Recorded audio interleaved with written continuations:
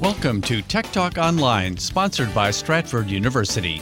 You can listen to Tech Talk live in the Washington, D.C. area, Saturday mornings from 9 till 10 on the following frequencies: 1500 AM, 1045 FM, 1035 FM HD2, and 1039 FM HD2. We thank you for listening to Tech Talk Radio.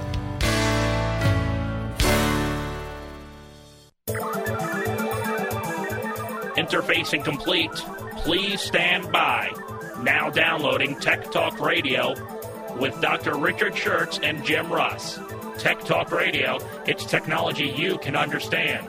And now, here are Dr. Richard Schertz and Jim Russ. Welcome to Tech Talk Radio. We are in the virtual faculty lounge at Stratford University talking technology. I'm Dr. Richard Schertz. And once again, it's Groundhog Day! And I'm Jim Russ.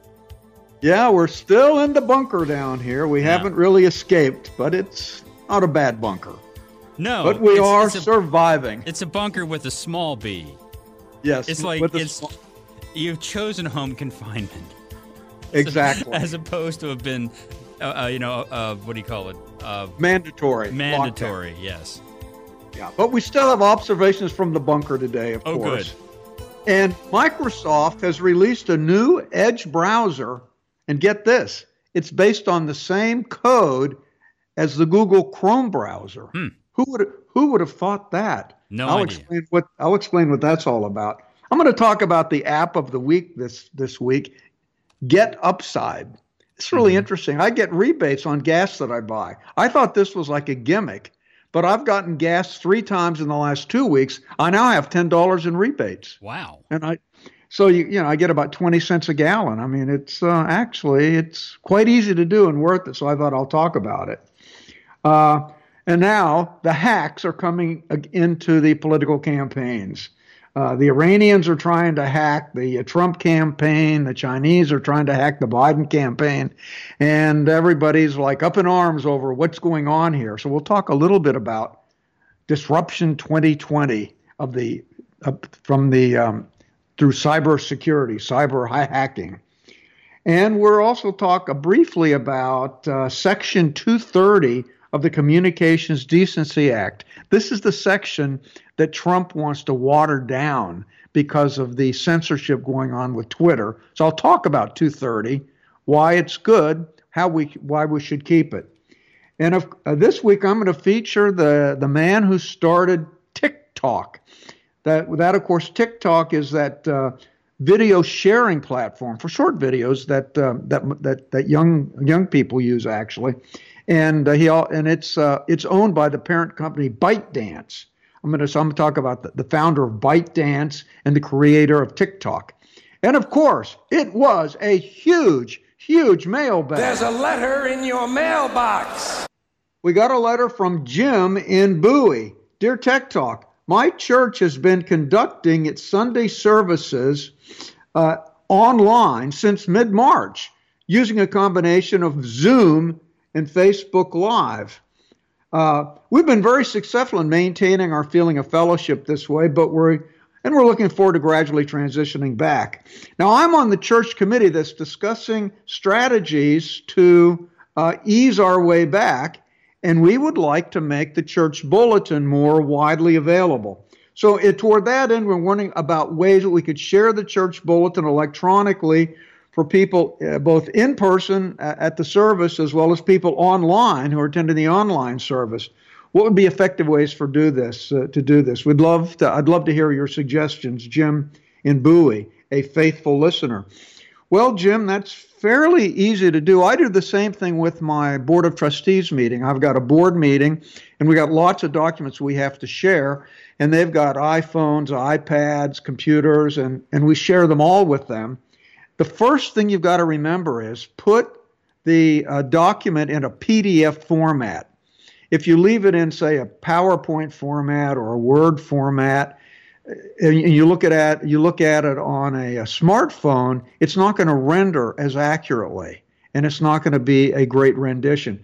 But if it's a PDF format, it renders perfectly. So if you have a PDF format, it will look the same on a laptop, on a Mac, on a Windows machine, on an Android phone, or on an iPhone. So if you're creating your church bulletin with some sort of document creation software, you just simply can save it as a PDF. And so that's what we do. And all the document creation software, whether it's Microsoft or Apple, you always have the option to save as a PDF. Now, what I do for my staff, for my board, since I don't want to bother them with emails and email attachments and all of that, I upload it to Dropbox. And I created a special board Dropbox. And each time I have a new board meeting, I'll create another subdirectory within the board Dropbox subdirectory. I'll create a new one and I'll put all the documents there. And then I share the link to the board Dropbox.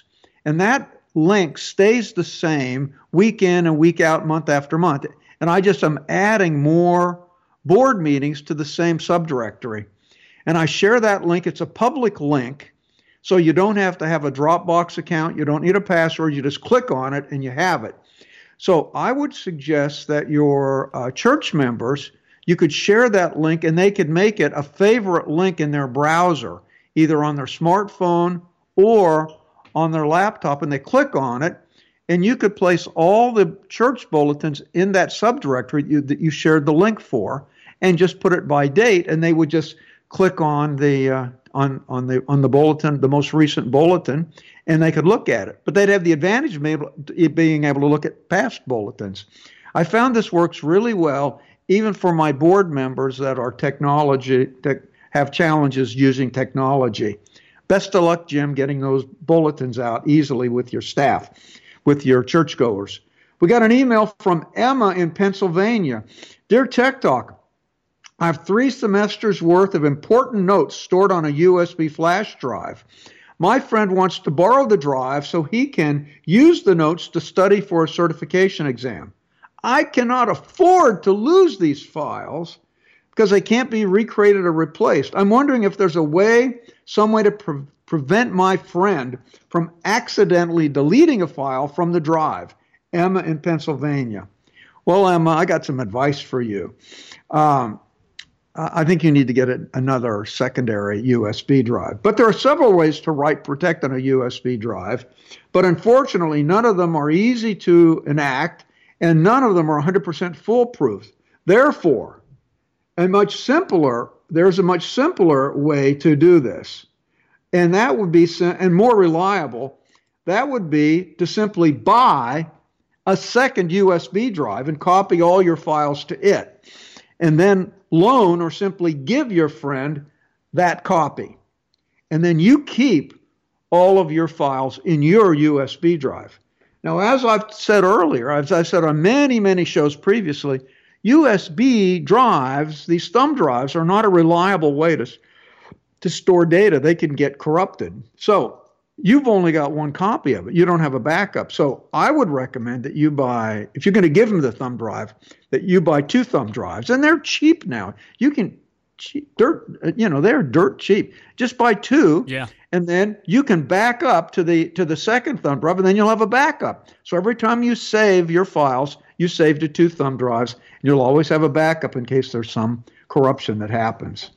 We got an email from Tina in Cleveland. Dear Tech Talk, you talked about watching the SpaceX launch on NASA TV. Now, where's that available? I'd like to watch that too, Tina in Cleveland. Well, Tina, I love NASA TV. That's a television service of the National Aeronautics and Space Administration, NASA. It's broadcast by satellite with simulcast over the internet. NASA TV is also available on various cables, satellite channels, and over-the-top media services around the world. The network airs a large amount of educational programming, provides live coverage of an array of manned missions, including the International Space Station, robotic missions, domestic and international launches. It also provides a channel featuring continuous live footage from inside and outside the International Space Station. And that was set up to celebrate the 10th anniversary of the station in orbit. Now you can watch this on DirecTV if you have it. It's channel 352. You could watch it on the Dish Network, channel 286. Most U.S. cable video services offer it. You just want to check with what they provide. There's also a live stream of NASA TV on YouTube. It's on Pluto TV, channel 694. Now, you also have the NASA TV apps for over-the-top streaming. So I have Apple TV, which is over-the-top streaming, and I downloaded the Apple TV, the NASA TV app, and that's how I watched it. Or if you have Roku, you can download the NASA TV app on Roku, and you can watch it. And I can tell you, last week when we had the SpaceX launch, I watched NASA TV, and they had continuous coverage all the way there. Whereas if you go to, the commercial channels, they would pop in and pop out. It wasn't continuous coverage, and then you had to put up with commercials. So I thought I got a much better view of the SpaceX launch, fabulous launch, and all on NASA TV. I must ask Yes. you, when did you tune in, and how long did you stay with it? Well, I tuned in about an hour before the launch, I think, Mm-hmm. and I stayed with it really until they got up into space, and then they were going to sleep. You were with it for a while. I was with it for a while. It was really interesting because on NASA TV, they would intersperse it with engineers from SpaceX who would talk about how they created different parts of the spaceship or the Crew Dragon. And so there was a lot of additional educational content. And then you could hear the actual communication between Crew Dragon and NASA Houston. So you could hear them talking back and forth. And you hear all the back, like when they got into Crew Dragon, they communicated to the astronauts. They said, now make certain to push the button and turn on the toilet before you strap yourself in. Mm-hmm. And then they said, well, we got to take care of all things. So you heard all the conversation that was going on between the crew and NASA Houston. It was really interesting. And did they have the two moderators that were in this so-called studio?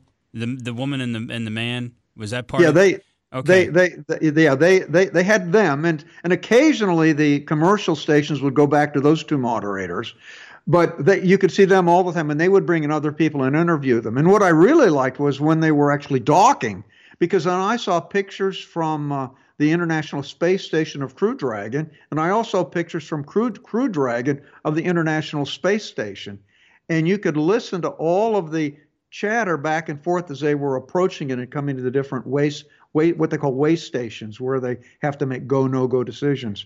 So it was, It was really the best way to view it. But I did spend a lot of time on it. I got an alert from on my phone that it was going to happen, so I switched over, and one of the radio stations that I get alerts from sent you to the NASA link. So I was watching it there. I was just floored that they were able to get that booster rocket to land on the drone ship exactly in that circle. And that was one of the things that NASA said you could never do that. And of course, the SpaceX people did it flawlessly. And after the fact, I heard something the next day that the astronauts that are on board who'd flown the shuttle said this is totally different than the shuttle. They said this thing was huffing and puffing all the way into outer space. It was pretty interesting. Well, the shuttle did not have that second stage. Right. The first stage took them all the way to orbit. Mm-hmm. So with this one, they had the first stage, which had the Falcon 9, that actually had 9 motors. It took them up, and then it released. And then the second stage only had 1 motor, right? 1 Merlin motor. And that second stage, they said that was a rough ride. They said because it was a much smaller craft. Mm-hmm. Yeah. And so that was interesting. But they said the simulator when they were actually in space and weightless, the simulation was about what they expected. Interesting. That's cool. Very interesting. Yeah. So we got an email from Eric in Chantilly. Dear Doc and Jim, I'm thinking about hiring someone to install Wi-Fi security cameras around my house. The way I understand it, they'll communicate with my PC via my router's Wi-Fi connection. I'd like to know as well whether the cameras would still work if I lose my internet, because my internet here goes down quite often, and sometimes it's off for up to a week. Man, that's a terrible internet access. Mm-hmm. Tell you. So I wonder if they'd still work when the internet's down. Also, if I decide to go ahead to have them installed, should I hire a security company to do it, or will just a regular handyman be able to handle the job? Well, Eric, your Wi-Fi security cameras will work just fine with your local wireless network, even without an internet connection. You'll still be able to monitor your cameras from a local computer or from your cell phone if you're on your Wi-Fi network, even if your internet is down. Now, if your internet is up, you'll be able to monitor your webcams with a camera remotely through the internet. Now, my advice would be just to go ahead and install them. I think the internet's not really an issue there, because just having security cameras around the house or on the exterior discourages people from doing anything, right, because they see those cameras. Now, I don't think you need to hire somebody to put these things in. This is really easy to do.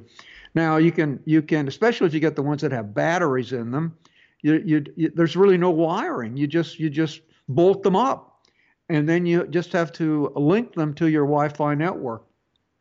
If you get ones that require power, then you'll have to put it near a plug somewhere, and so that becomes more of a problem. But these things are really easy to put up, and the instructions are quite clear. So I would say just belly up and do it yourself. and best of luck with that Wi-Fi camera. And be careful on the ladder. Yeah, be careful on the ladder. That's what I did last week. I had leaf filter come out and fix all my gutters. Mm-hmm. So I did go home for that. And I'm telling you, I don't know how these guys get up on a ladder to the third floor gutters. I could not do that. I once hung an anemometer for a weather station off the gutter of a house that I had off the second floor, and that was I was a little bit scared doing that.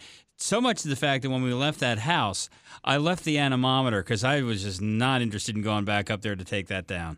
That's right. I'm not into big tall ladder things these days. I don't mind a short ladder, but I'm not interested in getting on top of the house. It's not so much the ladder; it's the falling off part that bothers me. No, that's exactly right. We got an email from Lily in Fairfax. Dear Doc and Jim, I've rented a room in a private home, and I'll be moving in next week. The room's already wired for cable, and they have internet through Comcast Infinity, but the landlord won't let me use his Wi-Fi connection. He has said that I'll have to sign up for an account with Comcast and get my own cable modem. Is that even possible to have two cable modems in the same house? I was under the impression you cannot. Lily in Fairfax. Huh, that's a good question. Lily, it is possible to have a second cable modem in the house. All you have to do is call Comcast, 1-800-COMCAST, tell them that you want to sign up for an internet-only account. Tell them that the house already has an active cable subscription that you can't share with your landlord. Now, they'll give you the option of either renting a modem or buying a modem. And I'm telling you, you're better off buying the modem because you'll pay for it in the rent within a year, but then you'll keep paying for it forever. So I'd recommend that you buy a modem, and then you can go to the Comcast site and you look up compatible equipment. So it will give you a list of modems that are compatible with their standards. So make certain you get a modem on that list. And the modem's going to be less than $100. It's not really that expensive. And then when you get the modem, you're going to need the MAC ID. The MAC ID is the sort of the machine level address of the modem, and they'll register the MAC ID when they authorize its use. So when you call them up to make certain that everything's working, you want to plug your modem into the cable. You want to plug your Wi-Fi router into your modem, so you got your Wi-Fi set up and you're on Wi-Fi. Call them up, and when you call Comcast up, they'll ask you for the MAC ID of your modem, and they'll register that. And once they register that MAC ID, you'll be good to go, and it'll work just fine. And And I'm not going to suggest that you try to hack your landlord's Wi-Fi account. Well, it's an interesting that you bring that up because no offense to Lily, but it's probably a wise idea if you're doing this situation where you're renting rooms in a house that you don't let people use your Wi-Fi, that you require them that they get their own situation there. Yeah, it makes sense because if the person's doing nefarious things on it, it's going to come down. It'll come down and be blamed on you because it will be tagged to their IP address. Right. It's going to turn out this cable modem will have a different IP address. The two cable modems will have different IP addresses. That'll be what's interesting. And so they'll just so if Lily's doing something nefarious with her modem, it's not going to get the other guy in trouble. And by the same token, if the landlord is watching, something on video and eating up bandwidth, it won't affect her service. That's exactly right. So she'll have more trouble-free experience this way. There is a certain value to that. Yeah. Oh, absolutely. We got an email from Helen in Rockville. Dear Doc and Jim, I was waiting to get on the subway the other day, and the person sitting beside me pulled out his iPhone and asked Siri a question. I was shocked that Siri answered him with a British accent. I thought that was great. How do I change my iPhone to speak with a British accent? Well, Helen, it's easy to do. It's easy to change it to a British accent. I mean, actually, I have a British accent on mine. Hey, Siri, what time is it? It's 9:21 a.m. See? It's 9:21 m? AM. Oh, yeah. Hey, Siri, what time is it? It's 9:21 a.m. She doesn't say AM. She's slurring it. Maybe Siri's been into the wine this morning. You better check the liquor cabinet. I better check on that. But now here's the thing: is you simply go to settings on your iPhone and then tap Siri and search. Now you tap language to select what language. Of course, it's going to be English. Then you tap the Siri voice, and you got a whole list of accents, including American, British, or Australian. Now I picked British. Now you can also select male or female. You don't always have to have. Now, I would never want a man on my Siri. No, never. So I picked female, but some women would prefer to have a man talk to them. So they pick man. So Helen, maybe you could get a British guy talking to you. I don't know, but best of luck with configuring your Siri. We got an email from Donna in Pittsburgh. Dear Tech Talk, I would like to save all my Facebook photos. Is there a way to transfer them to another service easily? These photos are my historical record, and I don't want to lose them. Donna in Pittsburgh. Donna, listen, I know a lot of people that just post all their pictures to Facebook, and they figure that is their photo library. And that's just really a bad way to store photos because, you've got no guarantee that Facebook's going to honor their commitment and keep everything. So you really want to keep your photos separately if you can. And it turned out that Facebook has created a tool that lets you do that. It was part of the Data Transfer Project. And so this tool allows you to copy all your photos and videos to Google Photos, okay? This is the only transfer that they support now. So you need to get a Google account where you can store photos. And really, this probably would be free unless you have a lot of storage. Now, what you want to do is, if you want to do this transfer, you go to this webpage, facebook.com/DTP. DTP, that stands for Data Transfer Project. So facebook.com/DTP.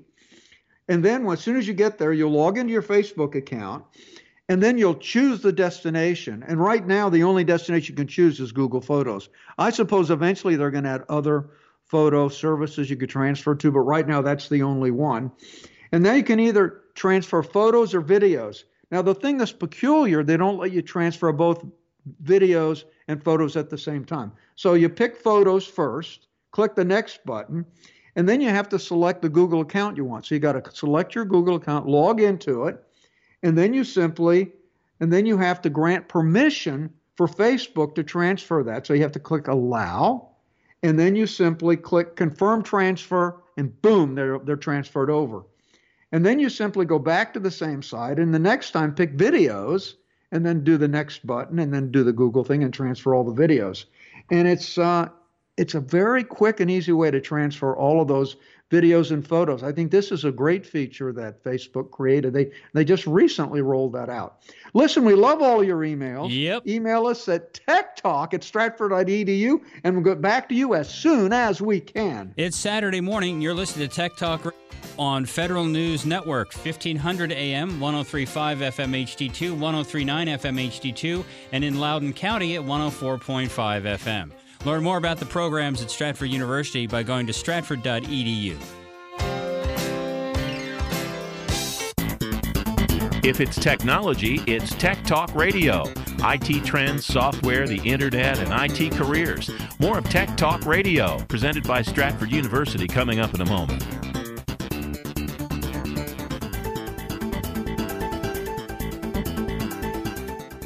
In the next 3 years, there will be 3.5 million unfilled cybersecurity jobs. How can you make that work for you? Stratford University offers everything you need to succeed, from certifications to bachelor's and even master's degrees in cybersecurity to prepare you for a rewarding career in today's most lucrative and sought-after field, cybersecurity. Stratford has seasoned IT faculty, well-equipped labs, and real-life scenarios to help you achieve practical solutions to today's newest challenges. And Stratford makes a cybersecurity career reality with accelerated classes, year-round program starts, and both on-campus and online options to fit your busy schedule. All disciplines are offered, including digital forensics, networking, and telecommunications, and our full line of degrees, including a master's in cybersecurity. Find the future of you with a future in cybersecurity. Go to stratford.edu/cybersecurity today. That's stratford.edu/cybersecurity.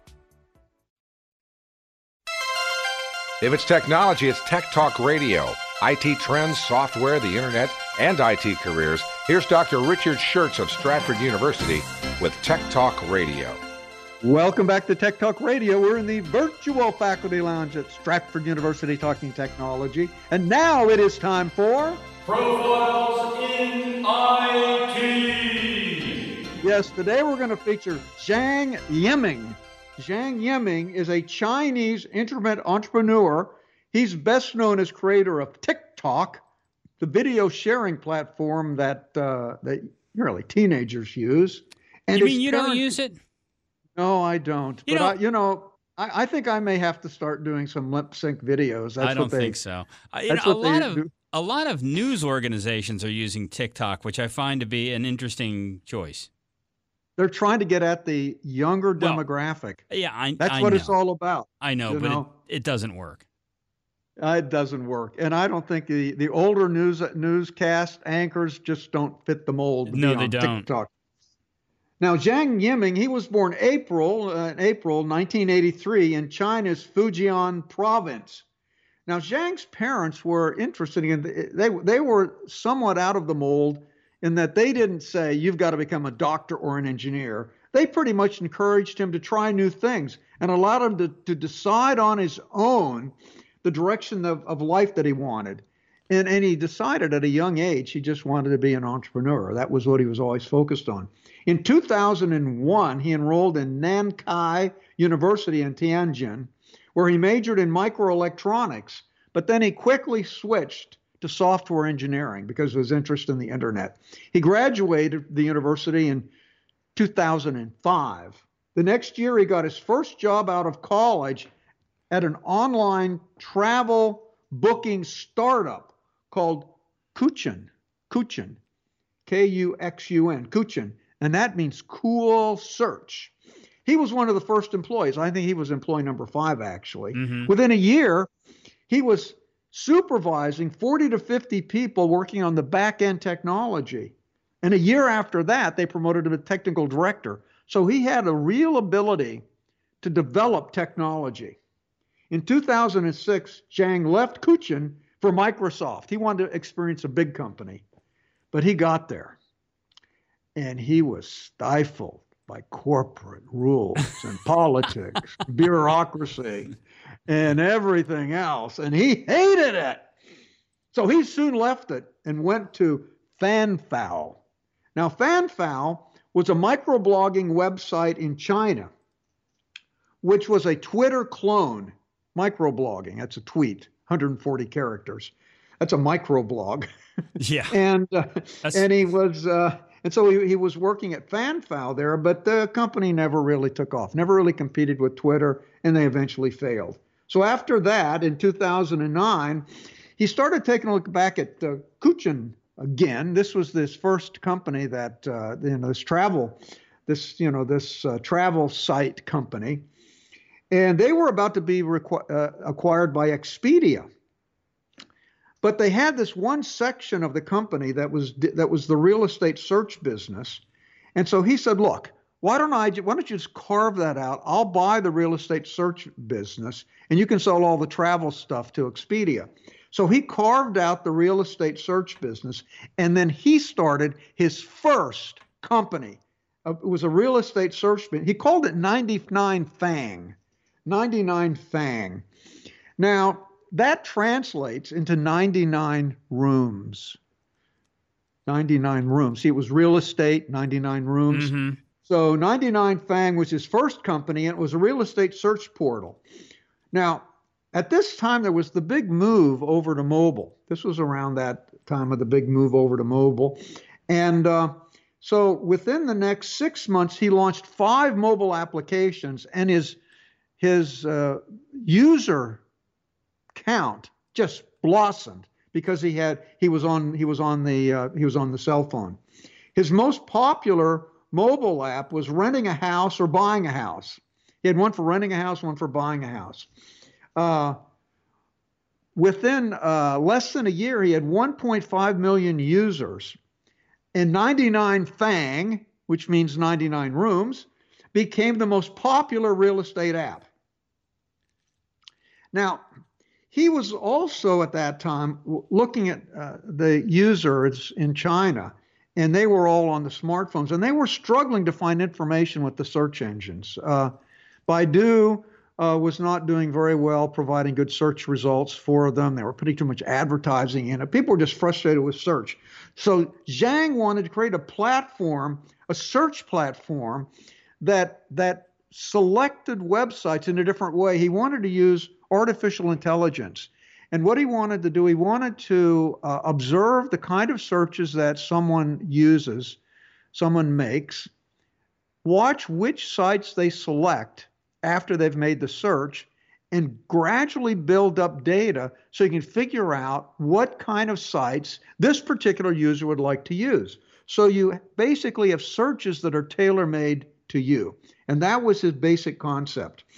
So he decided that this was a whole other venture.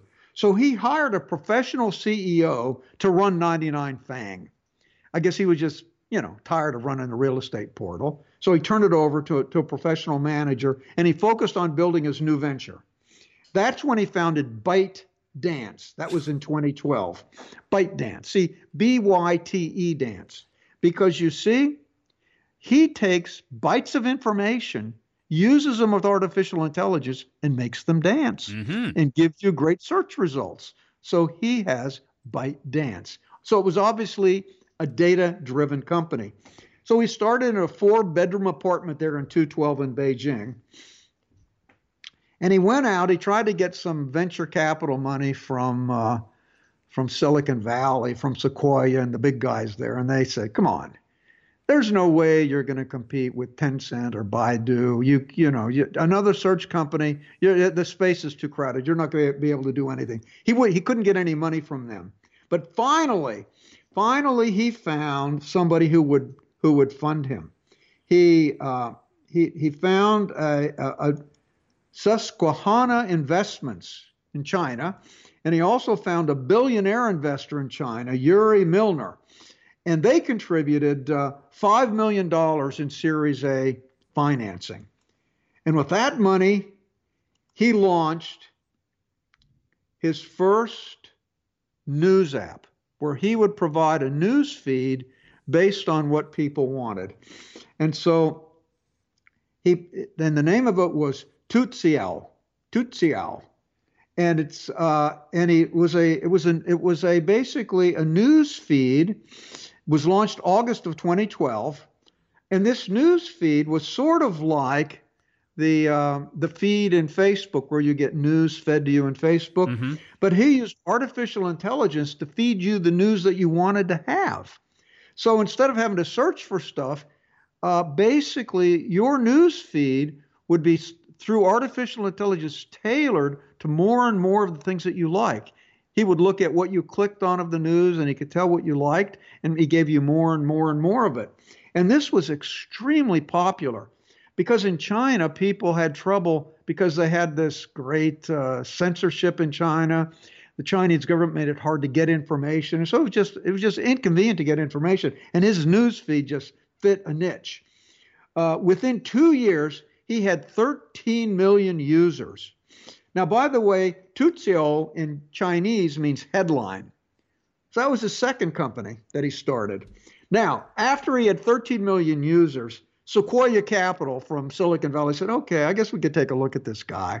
Looks like he knows something about what he's doing. And they led a round of financing, and they raised $100 million for him. And they invested, and they brought in other investors. They put a round of $100 million. And with that, he launched Tuciol How. Now, that is a platform where people can generate content, sort of like YouTube. But what he did here, you see on YouTube, how people view your videos is that it'll be on some kind of news feed somewhere, and people will discover it because it's it's advertised through some kind of news feed. And he used the same AI techniques to identify what videos or what content somebody would be interested in. And so they started feeding the right content to them through sort of an AI engine. So this was his whole theme, was to use AI to deliver content or search results to the person to make the web easier to use. And that became extremely, extremely popular. Now, he then launched, he thought, okay, I better launch a standalone video site. So then he launched Jinghua Video. Now, it's also known as Watermelon Video, but in China, it's Jinghua Video. And that ran it was a short-form video platform that hosted video clips that averaged 2 to 5 minutes long. So they were a bit longer than what the TikToks were, but he was sort of evolving toward that general direction. Then he launched Top Buzz, which is a content discovery platform for videos, articles, breaking news, and pictures outside of China. He was trying to basically do news feeds for the non-Chinese marketplace. So he put Top Buzz, he marketed that in the United States and Brazil and Japan. In 2017, because he wanted to get into the U.S. market, he purchased a global news app called News Republic for $86 million. So that was a news app that had been a news feed that had been popular in the United States, but they didn't have that AI back end. So he purchased them, he put his AI back end on it, and the thing took off. It was extremely popular. Then in 2017, ByteDance acquired the Los Angeles startup Flipagram.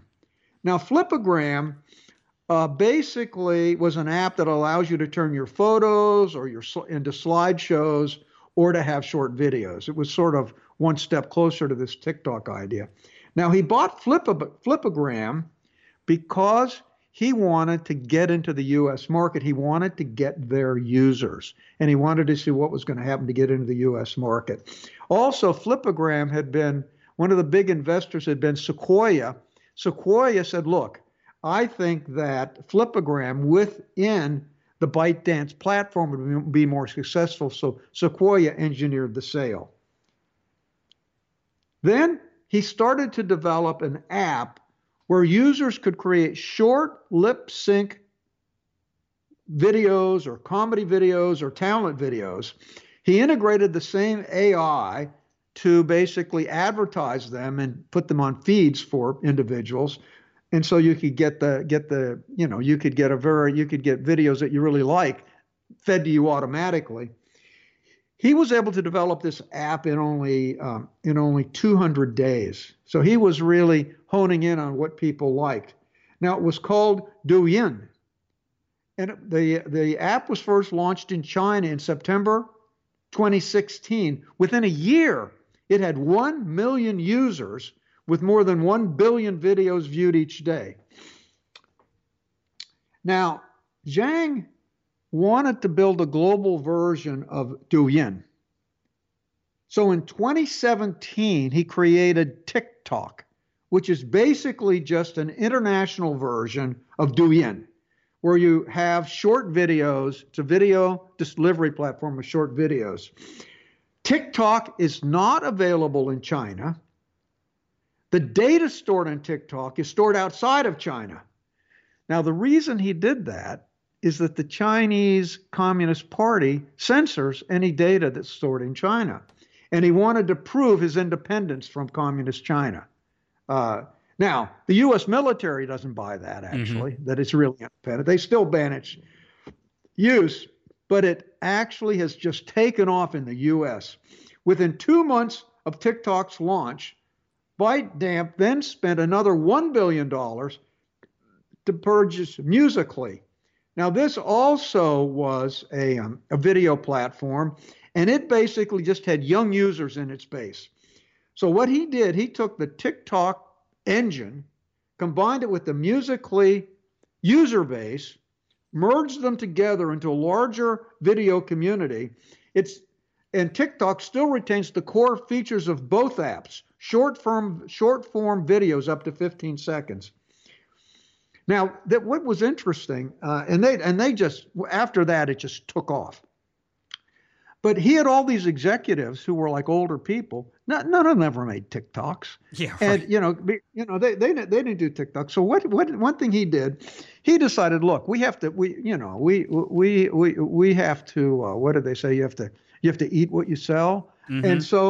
And so he basically said, look, we're all going to make TikTok. So he set up his own TikTok account. He started making lip sync TikTok videos, and he required all of his senior employees to make TikTok videos so they could see what it was like to make TikTok videos. And that process of forcing the development team to actually use the product made the product better.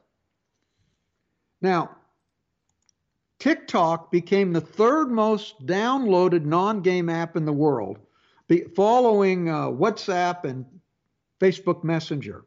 And then it became a cultural phenomenon. The app was downloaded 1.57 billion times. Nearly half of those downloads occurred in 2019.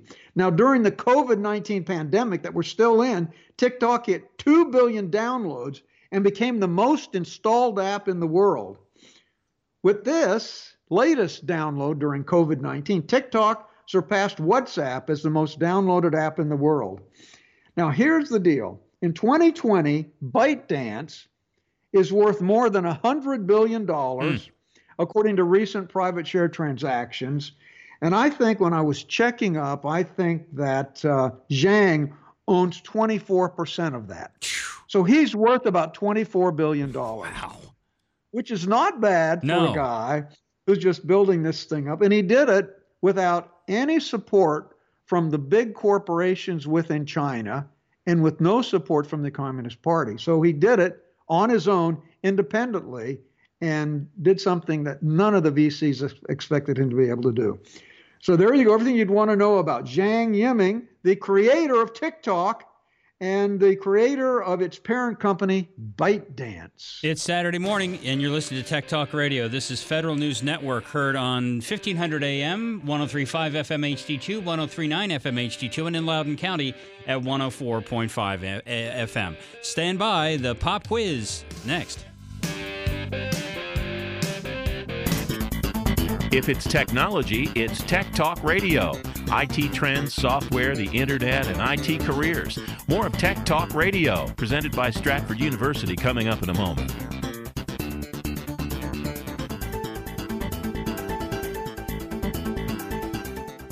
In the next 3 years, there will be 3.5 million unfilled cybersecurity jobs. How can you make that work for you? Stratford University offers everything you need to succeed, from certifications to bachelor's and even master's degrees in cybersecurity to prepare you for a rewarding career in today's most lucrative and sought-after field, cybersecurity. Stratford has seasoned IT faculty, well-equipped labs, and real-life scenarios to help you achieve practical solutions to today's newest challenges. And Stratford makes a cybersecurity career reality with accelerated classes, year-round program starts, and both on-campus and online options to fit your busy schedule. All disciplines are offered, including digital forensics, networking, and telecommunications, and our full line of degrees, including a master's in cybersecurity. Find the future of you with a future in cybersecurity. Go to stratford.edu/cybersecurity today. That's stratford.edu/cybersecurity.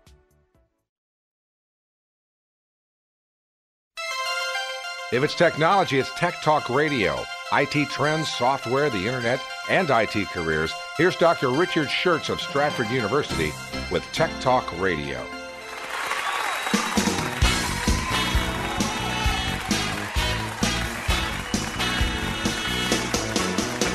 Live from Washington, it's the Stratford University Pop Quiz with Andrew Mitchell, Jim Ross, featuring Mr. Big Voice, with musical guest, the Stratford University Junkyard Band, and your host, Dr. Richard Schertz. That's your cue to start talking. Oh, sorry.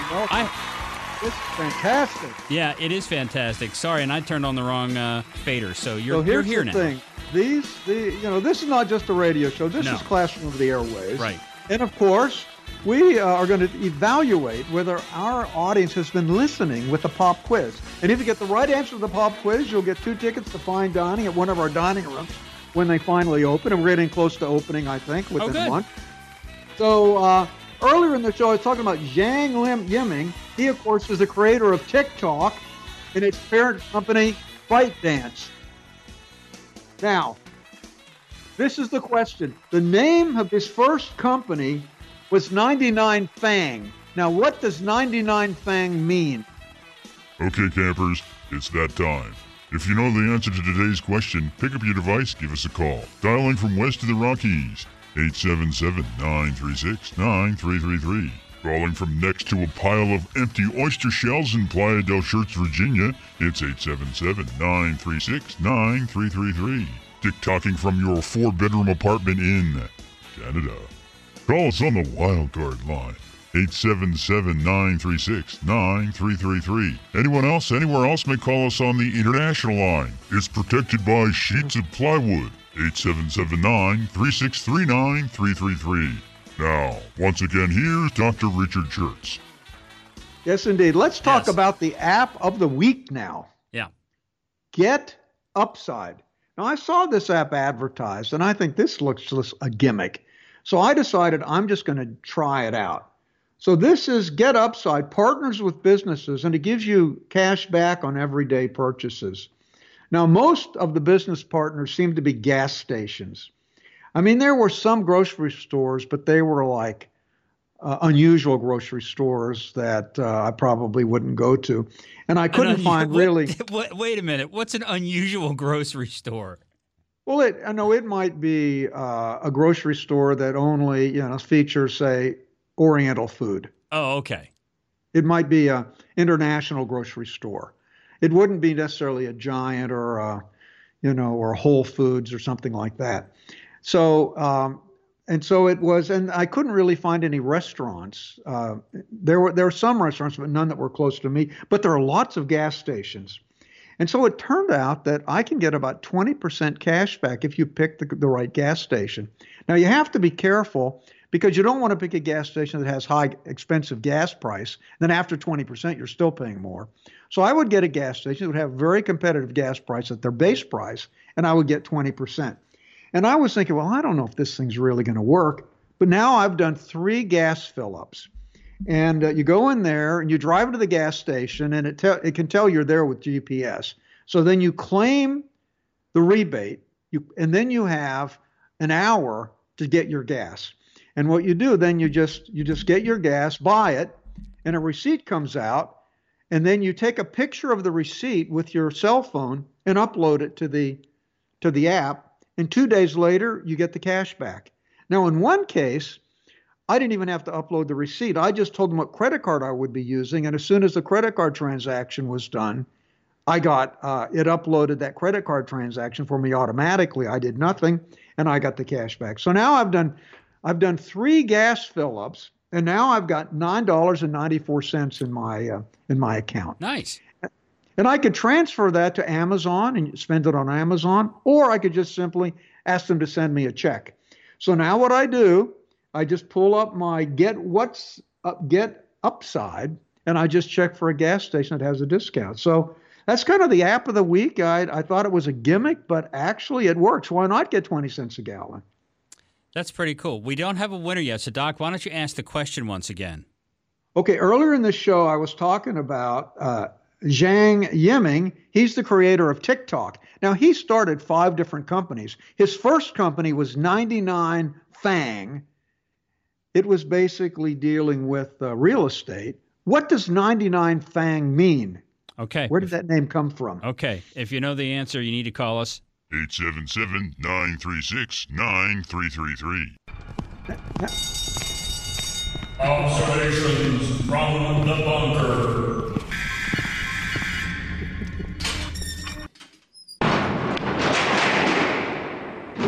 I've really started to look forward to this. Oh, yes. I love sitting in the bunker. We're going to have to oil these doors a bit, though. Well, hey, it's your dollar, man. Okay. Well, this week, I was thinking a lot about SpaceX because I watched their Falcon 9 rocket launch. And Elon Musk, I mean, he's like a wild cowboy entrepreneur. He just goes for it, I'm telling you. Well, I watched an interview that he gave on CBS this morning, and I thought it was interesting because he shared 3 things that we could all learn from SpaceX and from Elon's approach to business. These are his 3 big operating points when he's doing a business. He says, don't be afraid of big challenges. This launch was the culmination of a dream, and it's a dream come true. In fact, Elon thought it was almost surreal. And he said if you'd asked him when he started SpaceX 18 years ago if this would happen and he actually would launch a man into space, he would have figured it would be about 0.1% chance. But he went for it anyway. Because imagine if nobody ever did the hard things. Imagine if you woke up and just decided that, well, starting a business is too hard. Or you just decided that hard things weren't worth doing. Then we wouldn't have progress in this world. You've got to go after the big challenges. And Elon Musk always goes after the unbelievably big challenges. I mean, who would start a car company? I mean, single-handedly. Right, yeah. It's amazing. He says now, once you go for the big challenge, focus on what matters. Overcoming challenges requires relentless focus on what matters the most.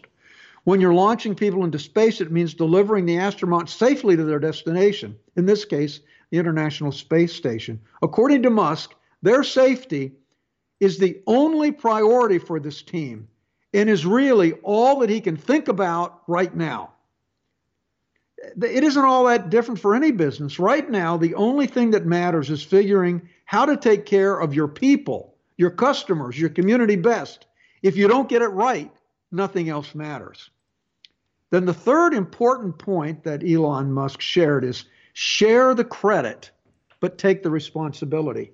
Rarely does anyone accomplish anything hard, whether it's launching a business or launching a rocket on their own. Often it's the people at the top who get the recognition, but a good leader knows how to share the credit. Like Elon said, I'm the engineer of this thing, so I'd like to say if it goes right, it goes to the credit of the SpaceX NASA team because I'm just one member of the team. Right. But if it goes wrong, it's all my fault. So he shares the credit, but takes the blame. Now, the second part may actually be a more important leadership lesson, though it's something we don't hear often. If you want people to join your idea or your adventure, show them you're willing to be generous in sharing the credit for its success while still being accountable for its outcome. So those are the three big lessons from Elon Musk. Focus, don't be afraid of big challenges. Focus on what matters, share credit, and take responsibility. Great thoughts in our observations from the bunker. Indeed. We don't have a winner, so just continue on, Doc. We'll just finish out the show. Microsoft releases a new Edge browser. Now, it's going to be with the latest Windows update, which is rolling out now, that you're going to get a new browser. And it's still called Microsoft Edge. But here's the amazing thing. It's based on the same code that's in Google Chrome. The new Microsoft Edge browser is based on the Chromium open source project. Chromium forms the basis of Google Chrome, so it has a very similar feel to Google Chrome. It includes features found in Chrome, supports Chrome browser extensions, and has the same rendering engine as Google Chrome. If a website was designed for Google Chrome and it did not work properly in the old Edge browser, it will now work perfectly in the new Edge browser. Now, like Google Chrome, the new version of Microsoft Edge will be updated every 6 weeks. You won't have to wait for a major Windows 10 release. Now, Microsoft released the stable version of the new Edge browser on January 15th, 2020. On June 3rd, they began rolling it out to all Windows 10 machines. Microsoft announced it will replaces the Edge HTML rendering engine with the Chromium rendering engine in December 18th. Now, this was a shocker because people never felt that Microsoft would play nice with people. But Joe Belfiore, Microsoft's corporate vice president of Windows, explained the decision was made to create better web compatibility for our customers and less fragmentation for web developers. So they did it good for the good of the internet. So I think it's a great objective. Now, Edge and Chrome are pretty similar under the hood, but they're still different. Like Edge strips out all the Google services and it replaces them with Microsoft services. Edge syncs with data from your Microsoft account rather than the Google one. And Edge also has features that Chrome doesn't have. It has a built-in tracking feature, and it also has a feature that will block unwanted programs that are not in the Google Chrome one. So listen, I think it's a great thing. Kudos to Microsoft for getting it done and getting it done right. Gotcha.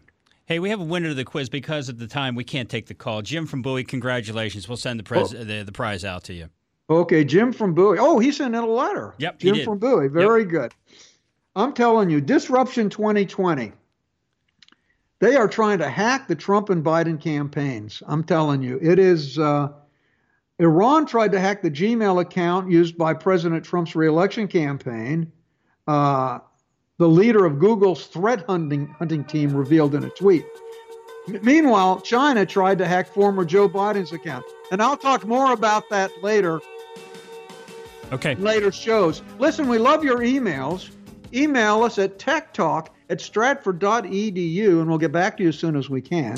And we'd like you to go to the Stratford University website, www.stratford.edu, and tell them that you heard about those programs, our programs, on Tech Talk Radio.